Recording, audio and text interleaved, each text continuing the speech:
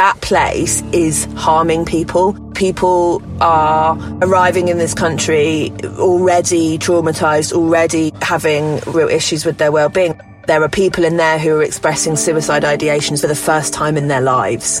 That place is harming people and it needs to close. Someone said that it was the most that they'd suffered in their whole life during their time in Napier Barracks. Which says something, doesn't it?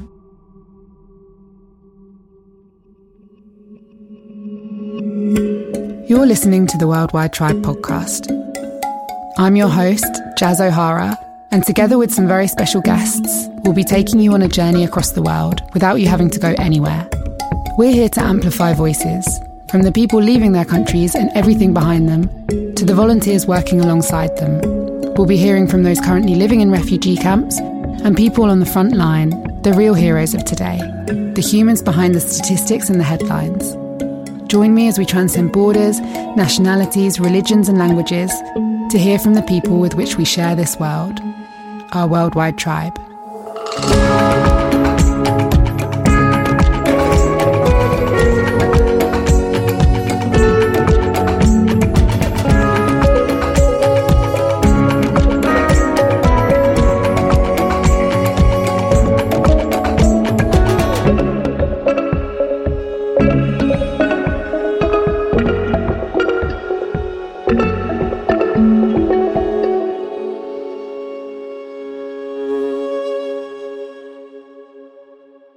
If you're listening to this podcast episode thinking that refugee camps only exist in countries far away, today we're talking about one that is right here in the UK, Napier Barracks.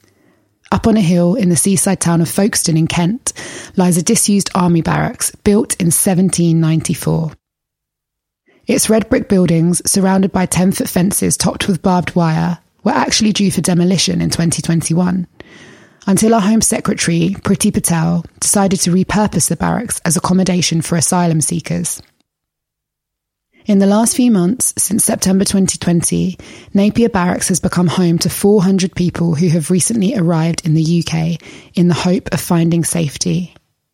Instead, they find themselves living in conditions described as inhumane and deeply concerning by the many bodies of experts, groups and individuals who call for the camp's immediate closure. Something disturbing is unfolding in this coastal town right now, and I believe that this should be at the forefront of our attention. In this episode, I talked to two people. First of all, a resident of Napier, who I will refer to as S in order to protect his identity. He is a poet from Yemen, and I would like to start by sharing a very important letter that he wrote from inside Napier Barracks. This letter from an asylum seeker from Folkestone, from detention camp. I'm from Yemen. I write amid the sounds of rain and the cold of winter. To everyone who is interested, I want to say, please help me now. I will help you later. We don't want anything. We just come here looking for safety, for freedom, for justice. We come because we hear that all are equal here. We live one life. Let's support each other. I am a person like you. I am not dangerous. I am no different. I feel like you. I love like you. Thanks for support me. Thanks for help me. We go through difficult days. You make it easier. I will never forget your support. I will always remember that.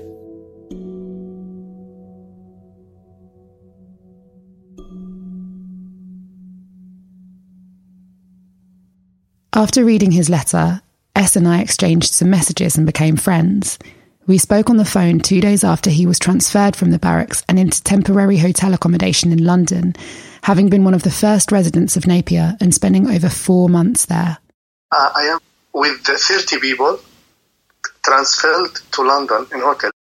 It's important to note that when we refer to hotel accommodation in this episode, we're not talking about the kind of experience that you might have whilst on holiday. The conditions inside these hotels are often substandard, but they are a significant step up from Napier.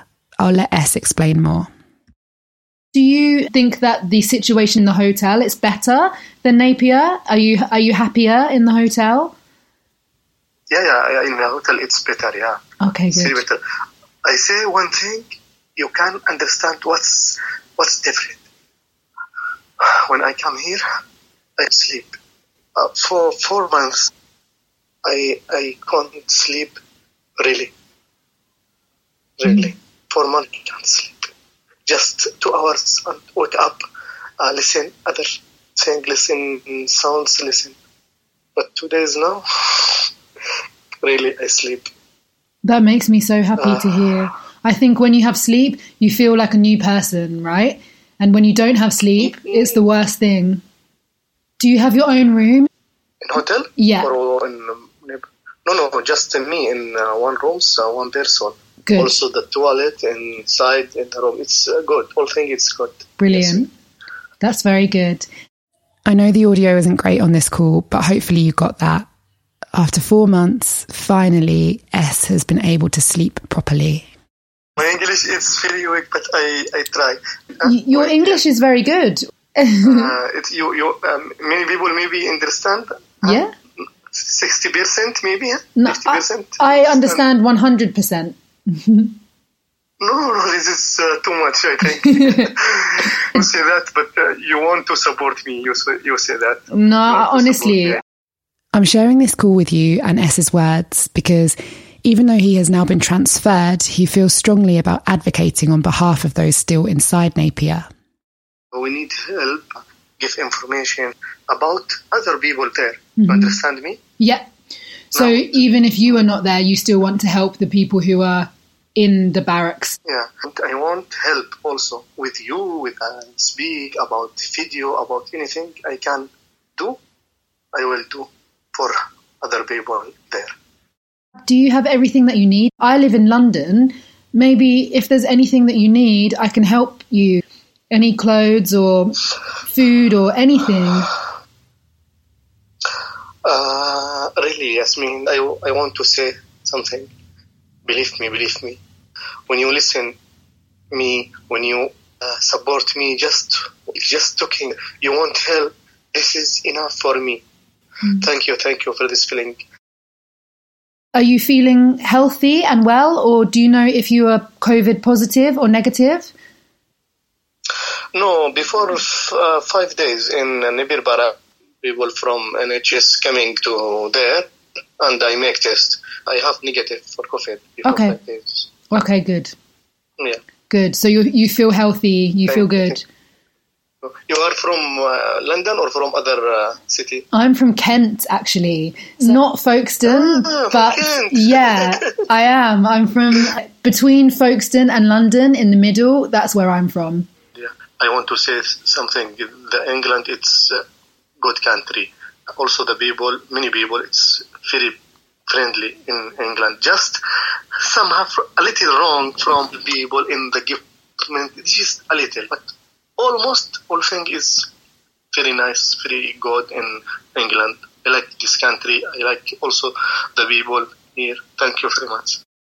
If you didn't quite catch that, S said that apart from a few people in the government, he has found almost all people here in England to be good people. This podcast episode was inspired by his dedication to advocate for his fellow residents of Napier. If you need anything, I will make video or sounds or write any words. I am ready to work with you. Amazing. Yes. Let's do that together. Okay. Thank you so much. I am also very happy to... Thank you, Yasmin, for all things. Thank you. I am very happy to speak with you. Let's speak again soon, okay? Yeah, of course, yeah.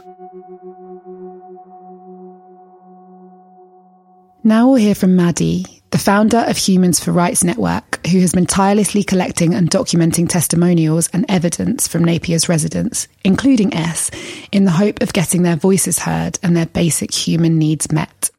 My name's Maddie and I run an organisation called Humans for Rights Network. I started the organisation, I think, about 3 years ago because I spent a lot of time in Dunkirk, particularly back in 2015 and 2016. And the work that I'm particularly focused on and concerned about is people's basic rights, and that there is such a lack of accountability in terms of the rights abuses that asylum seekers and refugees experience every day. Tell me a little bit about your involvement with Napier Barracks and how that's come about in the last few months. So our involvement started, I guess, kind of normally the focus is on like northern France, and then obviously the pandemic started, and then kind of just became immediately more involved in the situation in the UK. As soon as it became clear that Napier Barracks was going to open and that it was opening, I thought, this is a refugee camp, ultimately. Like, this is a combination of a refugee camp and a detention camp. And pretty much the first of its kind that we've seen like that in the UK, right? Absolutely. I mean, the UK has a long history of hostility. It itself would say we're welcoming to refugees, but only a very, very small number of very so-called deserved people. But the use of camps, I mean, even the government's calling it a camp now. There is unprecedented word of the year, and we haven't seen that before, and it's a really terrifying development. So can you give a little bit of an overview of what the conditions are like in Napier and what you've been hearing coming out of there? So we're 4 months in, aren't we, to it kind of existing and being home to 400 asylum seekers. And what are you hearing about life there? So there's 3. Napier's the one that I've got the most sort of experience of, certainly, but you've got 3. There's Penally, which is in Wales, and then there's a much smaller site, which is in Norfolk. So it's, as you say, it's 400 men. It's a disused army barracks. So the narrative that our servicemen and women have been living in there and it's been fine is not correct. I actually had a conversation with a friend's mother the other day who's very involved in the church locally, and she knows she was the former chaplain of the barracks, and she says for years it has been known as a place that is appalling in terms of its accommodation. I had a couple of comments. I actually used the hashtag Napier Barracks, I think on Instagram or something, and it evoked a couple of comments from people that had said, you know, I've been there, I've stayed there, it's not that bad. You choose to join the army, you get paid to join the army, you don't choose to be a refugee. It's not the same thing. Exactly. So you've got people living in dormitories of 28 people. So you'll have 14 people on one side. There's a corridor that divides, and then there's another building with 14 people. So 28 people share 2 toilets and showers. You know, this is happening amongst the backdrop of a pandemic. They're open dormitories. People are hanging sheets, essentially. I've seen photographs that people have sent us, and they're tiny sort of 3-inch mattresses on the floor. You know, you eat what you're told to eat. There's no real consideration of people's cultural or dietary needs at all. It's cold. People aren't being provided with the kind of necessary material items such as clothing for the weather and being winter. There's one nurse who's on site Monday to Friday, who, you know, we've spoken to people who are survivors of torture, trafficking and modern slavery, many of which are really struggling with mental health. One of the biggest things that we've heard from people is a total inability to sleep. There's 400 people. There's a lot of noise at night. There's a lot of people becoming distressed. I've just had a text, actually, from somebody who has just been moved out. So they've just moved a small number of people out, which I guess we can talk about in a bit. I messaged him this morning. He's just messaged me and he said he's literally just woken up because he basically feels like he hasn't slept in 4 months. There has been a lot of people self-harming, and there have been a lot of suicide attempts. And another thing that we've heard from people is essentially people are really triggered because this situation is reminding people of camps that they have escaped, of conflict that they have escaped, and they're really afraid of going to sleep at night because they're afraid of what might happen if they go to sleep. There's just no meeting of people's basic needs going on at all. Access to organisations is really, really restricted, if at all. I mean, for weeks now, it's been no access at all. And add to that the utterly appalling, aggressive, racist treatment from the staff. Threats being made to people about speaking out about the conditions. You know, this will affect your asylum claim. We will tell the Home Office. You will end up on the blacklist. That shocks me the most, weaponising their asylum claims against them. The thing that people are most holding on to. I mean, that's savage. And you'd think that the people working there would have some kind of empathy. I asked S this question about the staff as well. So the staff, then I said, please speak with me kindly. When you speak, please smile. If you smile, I smile. If you speak kindly, I speak kindly. This is not good. They're security guards, which I'm not suggesting that all security guards are people that would behave in that way, but who knows? Who are they? Where did they come from? What training have they had? What recruitment process did they go through? The company that runs Napier Barracks is called Clear Springs Ready Homes, and they've subcontracted out to another company, when if you look for them, you can't find any financial information about them because they say they don't make enough money. Who are all of these people who have been put in a position of managing an accommodation like that and being responsible for the welfare of 400 people who are receiving no information about their claim and no information more generally, which I think really opens up the space for this manipulation and these threats.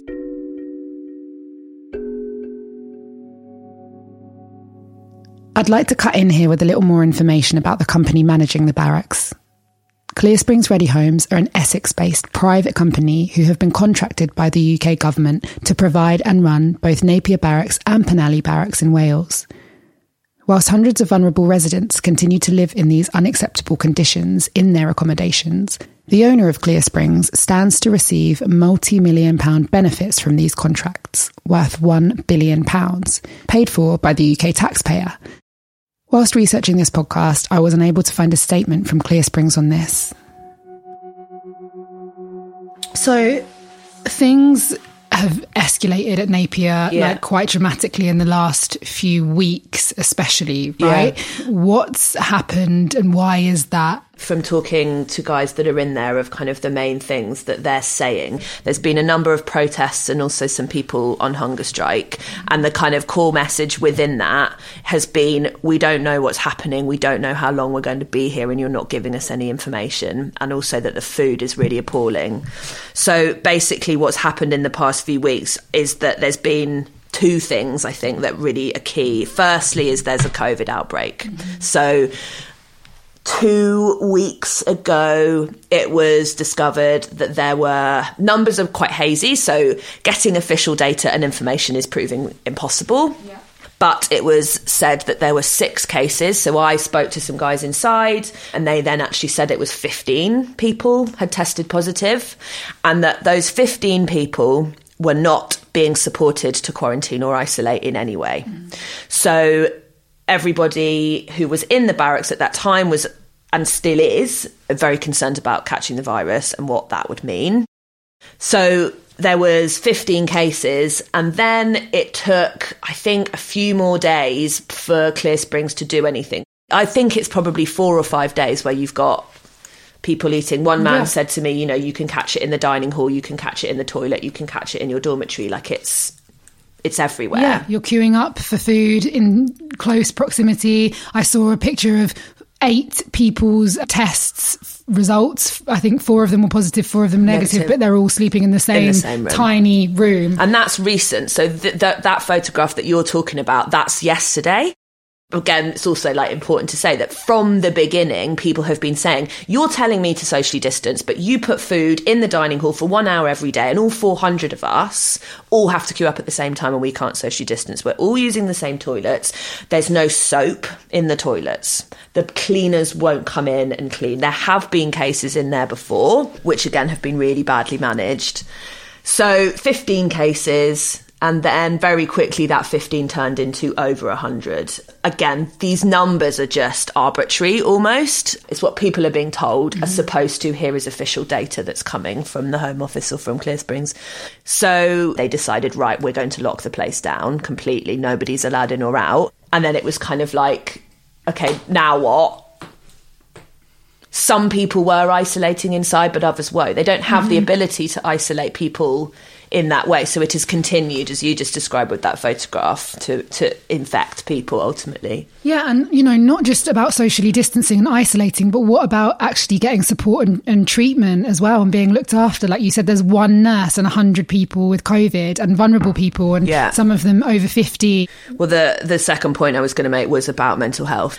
We received information 2 weeks ago now that there were 22 people on suicide watch, and that those 22 people, and I spoke to one of the men who was part of the group, and he said up until the hunger strikes and the protests, yes, we were held in a room together, and that we were being watched over by a security guard, and that all they give us is sleeping tablets to make us sleep all day. There seems to be a real pattern of people going to see the nurse and saying, I'm feeling depressed, and then being given antidepressants or sleeping tablets. And of these two things happening simultaneously, there are people inside who, as you say, are either very unwell with COVID or unwell with COVID and their mental health, and also people who are very unwell with their mental health and morale is incredibly low. Over the weekend, they began to move a small group of people out who are older, as you said. And then last night, they have moved another group of people out into 2 other hotels where they've been told they've got to self-isolate for 10 days. And is that people who have COVID? It's unclear, because I think part of what is so difficult about this situation is getting cold, hard facts from management and Home Office about what's really going on. Is ultimately there are no cold, hard facts because it's incredibly badly managed. I spoke to a guy last night who said, I'm in a hotel and I'm positive. And I thought, that's okay. I didn't realise that that's what was happening. I thought the plan was that it would be people with negative tests, but honestly, they haven't tested everybody. What would be ideal is that they are moving people as fast as possible out of the barracks and like permanently into hotels, right? So do you think that that is kind of what is happening, or does it look like those people who are in hotels will be going back, or do we just not have that information? We don't have the information. I would be concerned that there is a possibility that either some people will be moved back in, or that certainly there will be other people who are moved in. There's between 90 and 100 hotels across the country at the moment.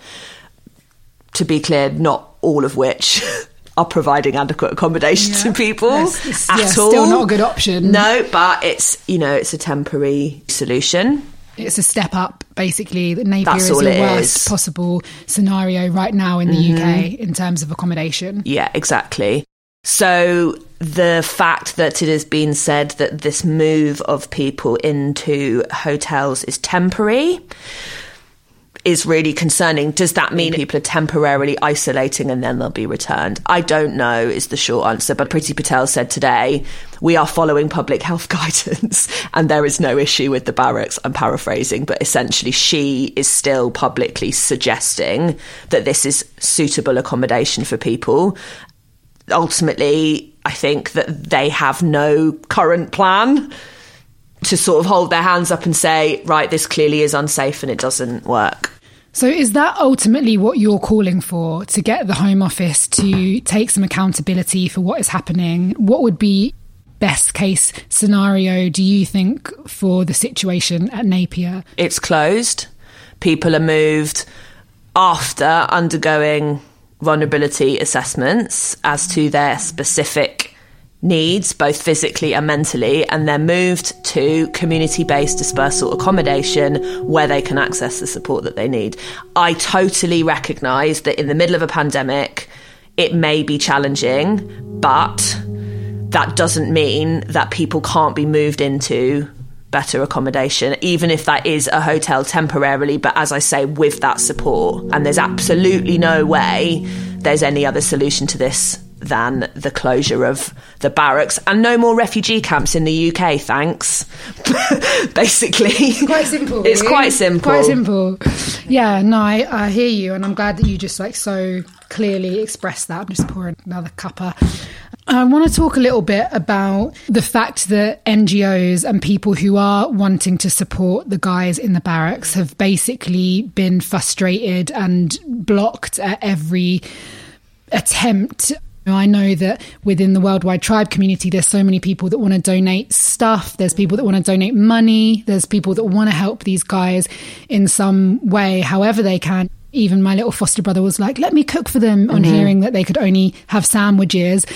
But there's no option or opportunity to really do that or support them. The first time we went to the barracks, we had the police called on us. And that's not an uncommon experience. That's happened to others as well. We were stood in the park outside with a small group of people all distanced. The police were called, the police came to talk to me, and we had quite a long conversation. And essentially the guidance around voluntary organisations is as long as you're following social distancing, you are allowed to continue to do what you're doing. And they refused initially to acknowledge that and said that we shouldn't be there. Yeah, that kind of hostility is something that a lot of groups are feeling. Do you think that's coming from the top, like the Home Office or the local people calling the police, or the police force in Folkestone themselves? The accommodation management called the police on us. Okay. Where the instruction comes from to do that, I don't know. The way I read this, and this is both because of experience in the barracks, but also in experience in other hotels, is we don't want them to see what's going on. Mm-hmm. It really does feel like that. But they don't want any additional scrutiny on the situation. So there's a cover-up happening here, basically. That's what it would suggest to me. From lots of different angles. And that's why I feel that the best thing that we can actually do as people wanting to support the guys in the camp is to amplify their voices, to get these voices heard through their protests, their hunger strikes. It seems to me many of the residents want to have their stories and their plight heard. Yeah. So hopefully we can do that a little bit through this podcast and through continuing to advocate.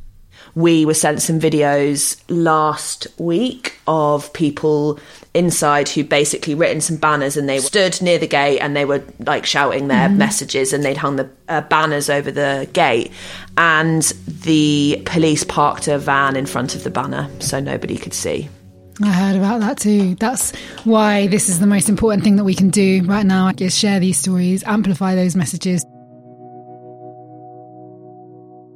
Another important story to add in here is that just last week, photographer Andy Aitchison was actually arrested after documenting a demonstration outside the barracks.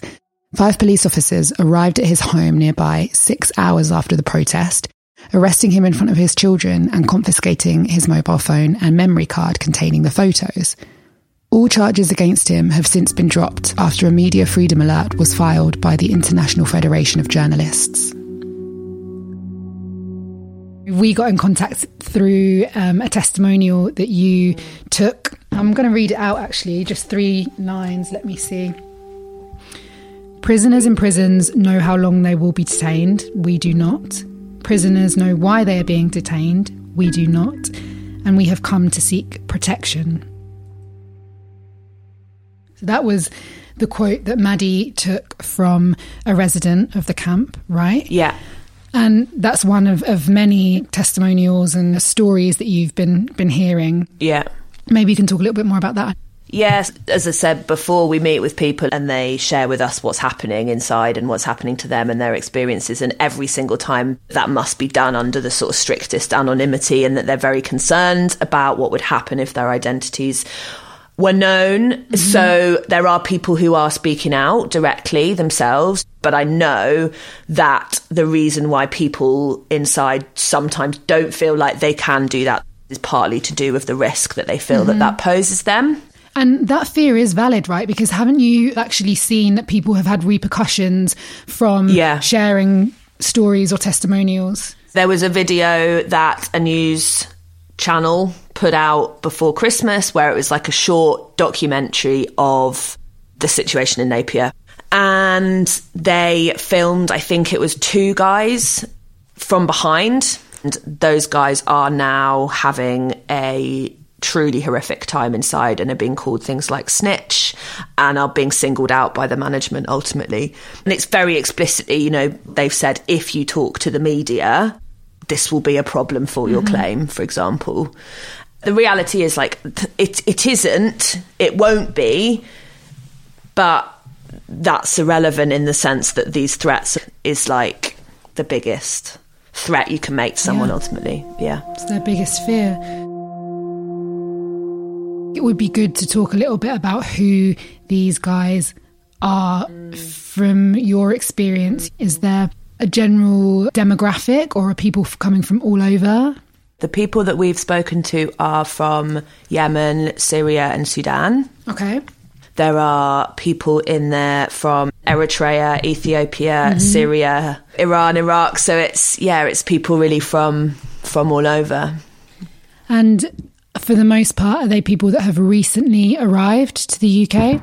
Yeah, most people that we've spoken to who have been in Napier, and obviously we haven't spoken to everybody, but it is certainly people who have been here for 6, 7, 8, 9 months. When we met with the first people in November, you know, there were some people that said, oh, we've been here for like 2 or 3 months. So people would have come over, possibly been placed in a hotel for 2 months, 6 weeks, 3 months, and then they would be told, you're leaving. 2 hours, an hour in the morning, very quick, you're going. And a lot of what we heard from people is that they didn't know where they were going. So they'd just be told, get in the van, you're going, no idea where. And then next thing they know, they would arrive outside a camp and be told to go inside. One of the things that I found really sort of distressing about it is where it is. You can see the English Channel. And if you think the majority of the people who we're speaking to who are in there have passed through the horrors of northern France. Mm-hmm. Many probably not wanting to speak for people. I would imagine, and I guess I can say from my experience of talking to people in France and spending time there, that this end to people perhaps feels like the end, and then to find yourself in a camp. Yeah, I really noticed that with people that I've got to know in France. There's still a level of hope. They're still on their journey and they're still hoping that the next stage will bring something better. But when you arrive to the UK, that's often when your mental health issues come to the surface, because you feel like, well, what next? Like, I'm here now. And at that point, you kind of allow yourself to feel. I guess a lot of those feelings are coming to the surface for these guys that have come to the end of their journey, hoping that this would be what they've been working towards for up to a year, maybe longer. And actually, the situation that they find themselves in is not what they'd hoped it would be. A lot worse, in fact. And no wonder that mental health issues are so prevalent in the camp. Someone told me, a woman who has spent many years in the UK as an claimed asylum here, that claiming asylum in the UK is like an ongoing trauma. It's an extra trauma, it's an extra layer on top of what you've already experienced. Our immigration policy is called the hostile environment, right? It's really insidious and unpleasant and inhumane. And it really does come through. You know, you're guilty until proven innocent when it comes to your asylum claim. I've really seen that even with my little brothers who are kids. The way that you're questioned, the way that you're interrogated about traumatic experiences in your life is very brutal, in fact. And you really need to prove that you have a valid claim, and that is not an easy process to go through. It's like one journey comes to an end when you make it to the UK, and the whole other journey begins. It's like proving that you are deserved of safety, because that's really what it's about at the core. As humans, everybody just really wants to be safe and to live a free life.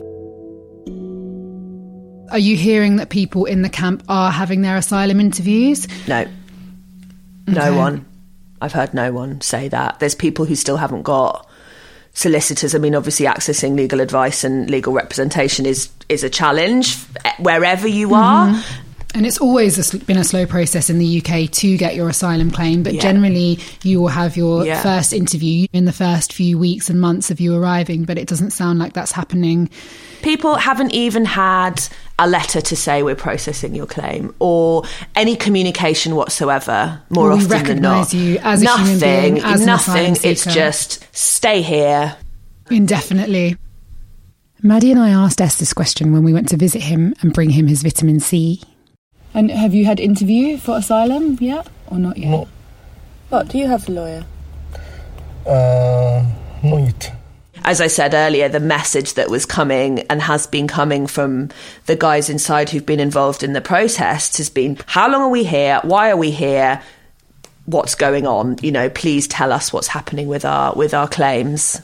You know, that's such an important point, that we recognise being locked down at the moment during COVID and in a very different scenario, what it feels like when you don't know that there is an end in sight, right? And for these guys, you know, maybe if they knew that they would be there until their asylum claim was processed and that would take approximately this amount of time, you could maybe get your head around the situation. But the fact that there is just no information for people.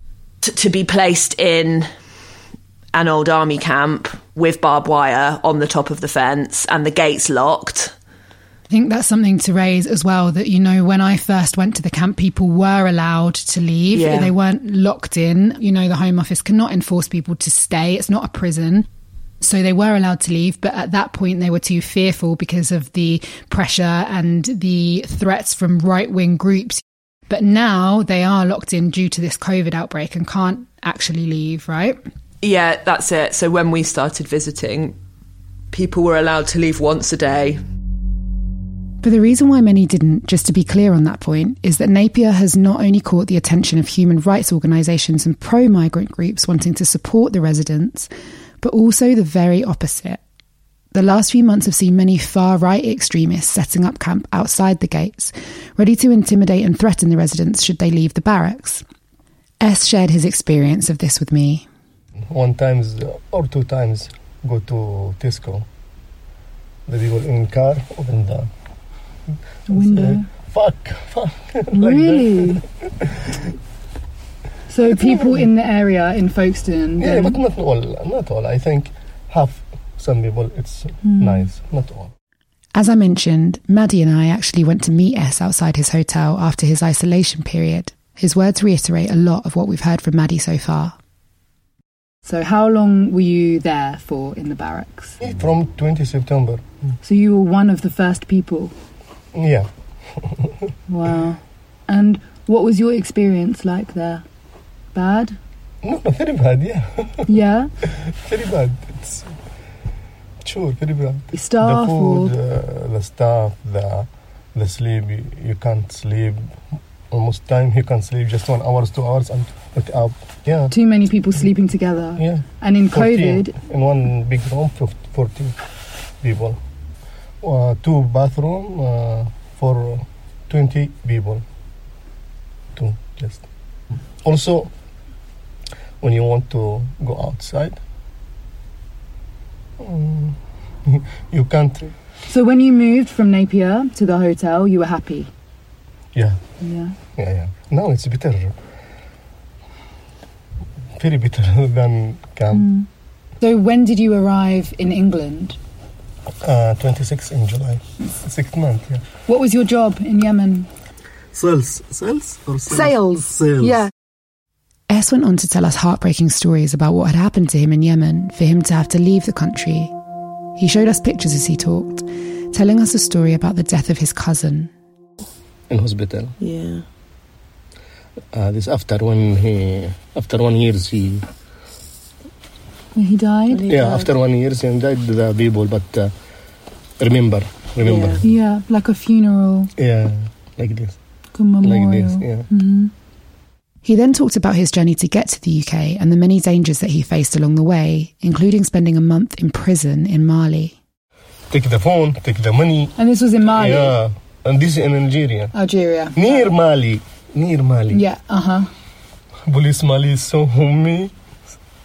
Also take the prison. 1 month there, Yeah. And I couldn't help but feel that after all he had been through, he is a hero who deserved to be welcomed as such. Unfortunately, that is not the case. We parted ways with these final words. Okay, nice to meet you. So I am nice very happy nice to meet you. I am very happy.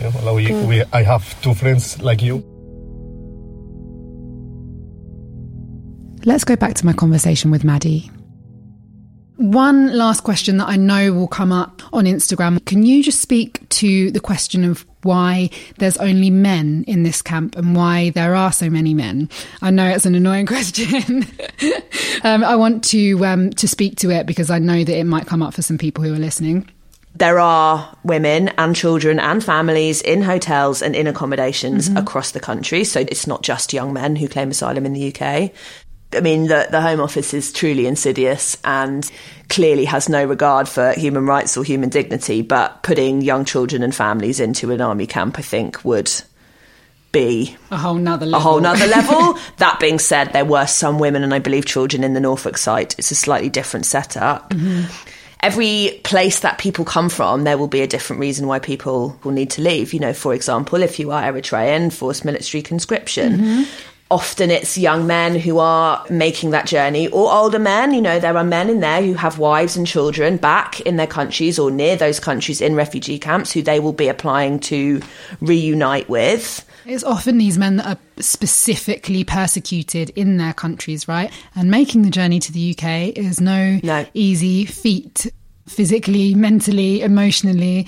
It's just people who are the strongest. I hate this conversation about deserved and undeserved. You know, I almost don't even want to buy into it. It's like people need safety, people need protection, people need a place to live, they need a life.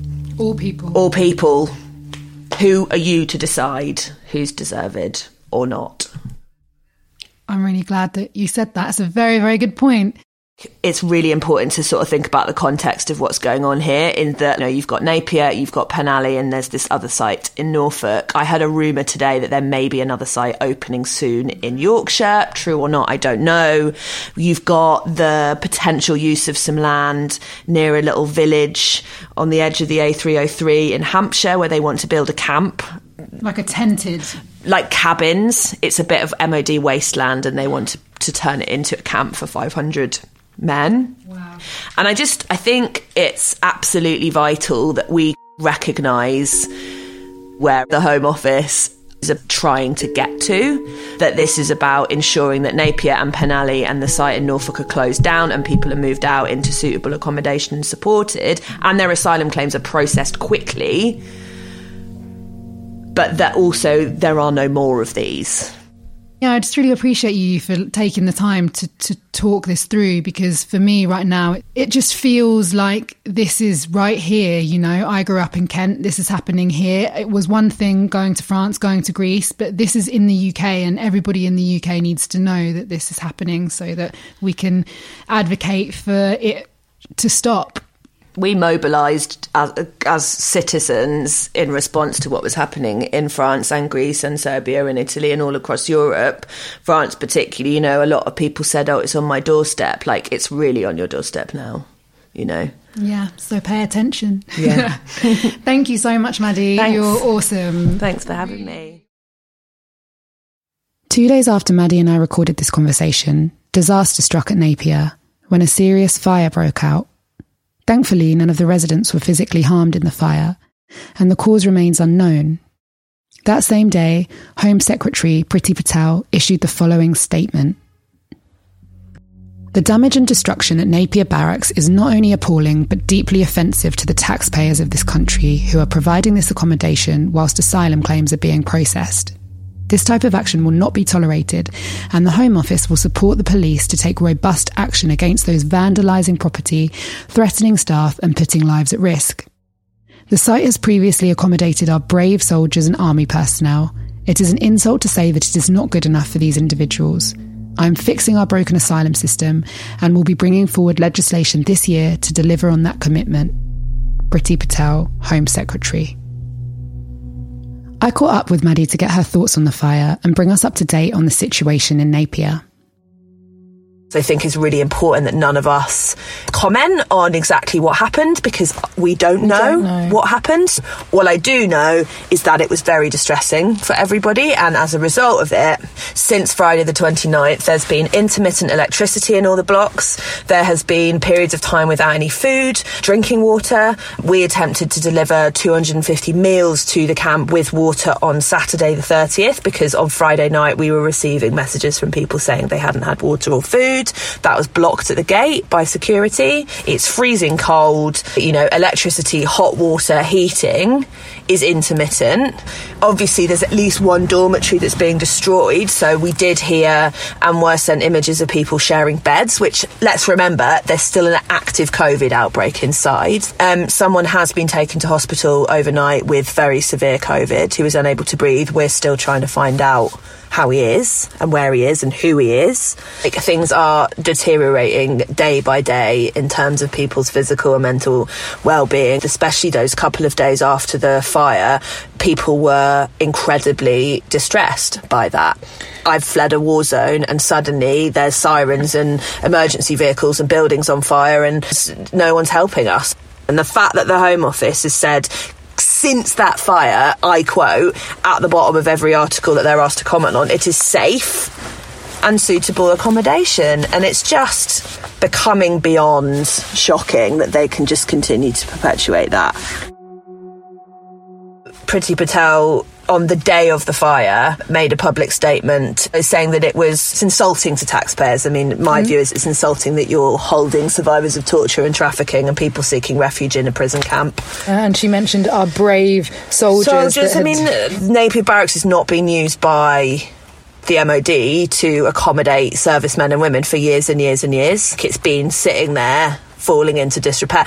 And then, so last week, some other people have been transferred out, which is great. There's been some positive moves off the back of some amazing work that various solicitors and organisations have done in evidence gathering. And however, I then received a message from someone inside saying, we've now all been told that we have to remain in our dormitories for 5 days, and if anybody mixes outside, that will reset the clock back to 10 days. You know, people have been sleeping with the doors open of the dormitories because they're so concerned about catching COVID. Freezing cold, doors wide open in January, no heating, and now you're confining everybody to the dormitories. Regardless of COVID, you know how that's going to affect people's mental health.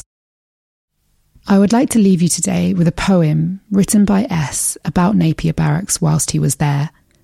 This is him reading it in Arabic and Maddie reading the English translation.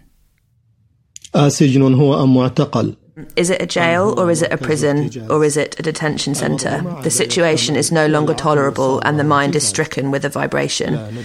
We do not know. They told us it was a shelter and residence for us.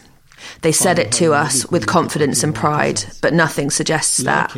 We started to lose the sense of security. We even lost confidence in ourselves. Scary barriers and thoughts come from afar. There is no outlet for us but a yard surrounded by iron walls. The days pass as before, nothing new, nothing new. Between meals and sleep, no activities, no classes or lessons, every day the same ritual. We are tired, our souls are narrowed. Our fear was increased by the news we hear about a new strain of the virus. Sleep deserts our eyes, insomnia, restless and alerted. So what can we do for the residents of Napier? This is the question that I've been battling with whilst nothing and no one can go in or out of the camp. Whilst donations of physical stuff, food and money remains difficult to get to the residents, there is one clear action that we can take. Amplify their voices. Tell 5 people about the camp. Tell one person. Share this podcast on your story, on your feed, with your family, with your friends. Napier and Penally must close, and there must be no more camps of this kind. I have shared a petition to this effect in my Instagram bio at The Worldwide Tribe and in the show notes. Other actions you can take to support this podcast and join the Worldwide Tribe are to visit our shop and buy a t-shirt or hoodie or donate. All details are in the show notes and in my Instagram bio. The more people who come on this journey with us, the more connected we all become, and the more we unite as one worldwide tribe.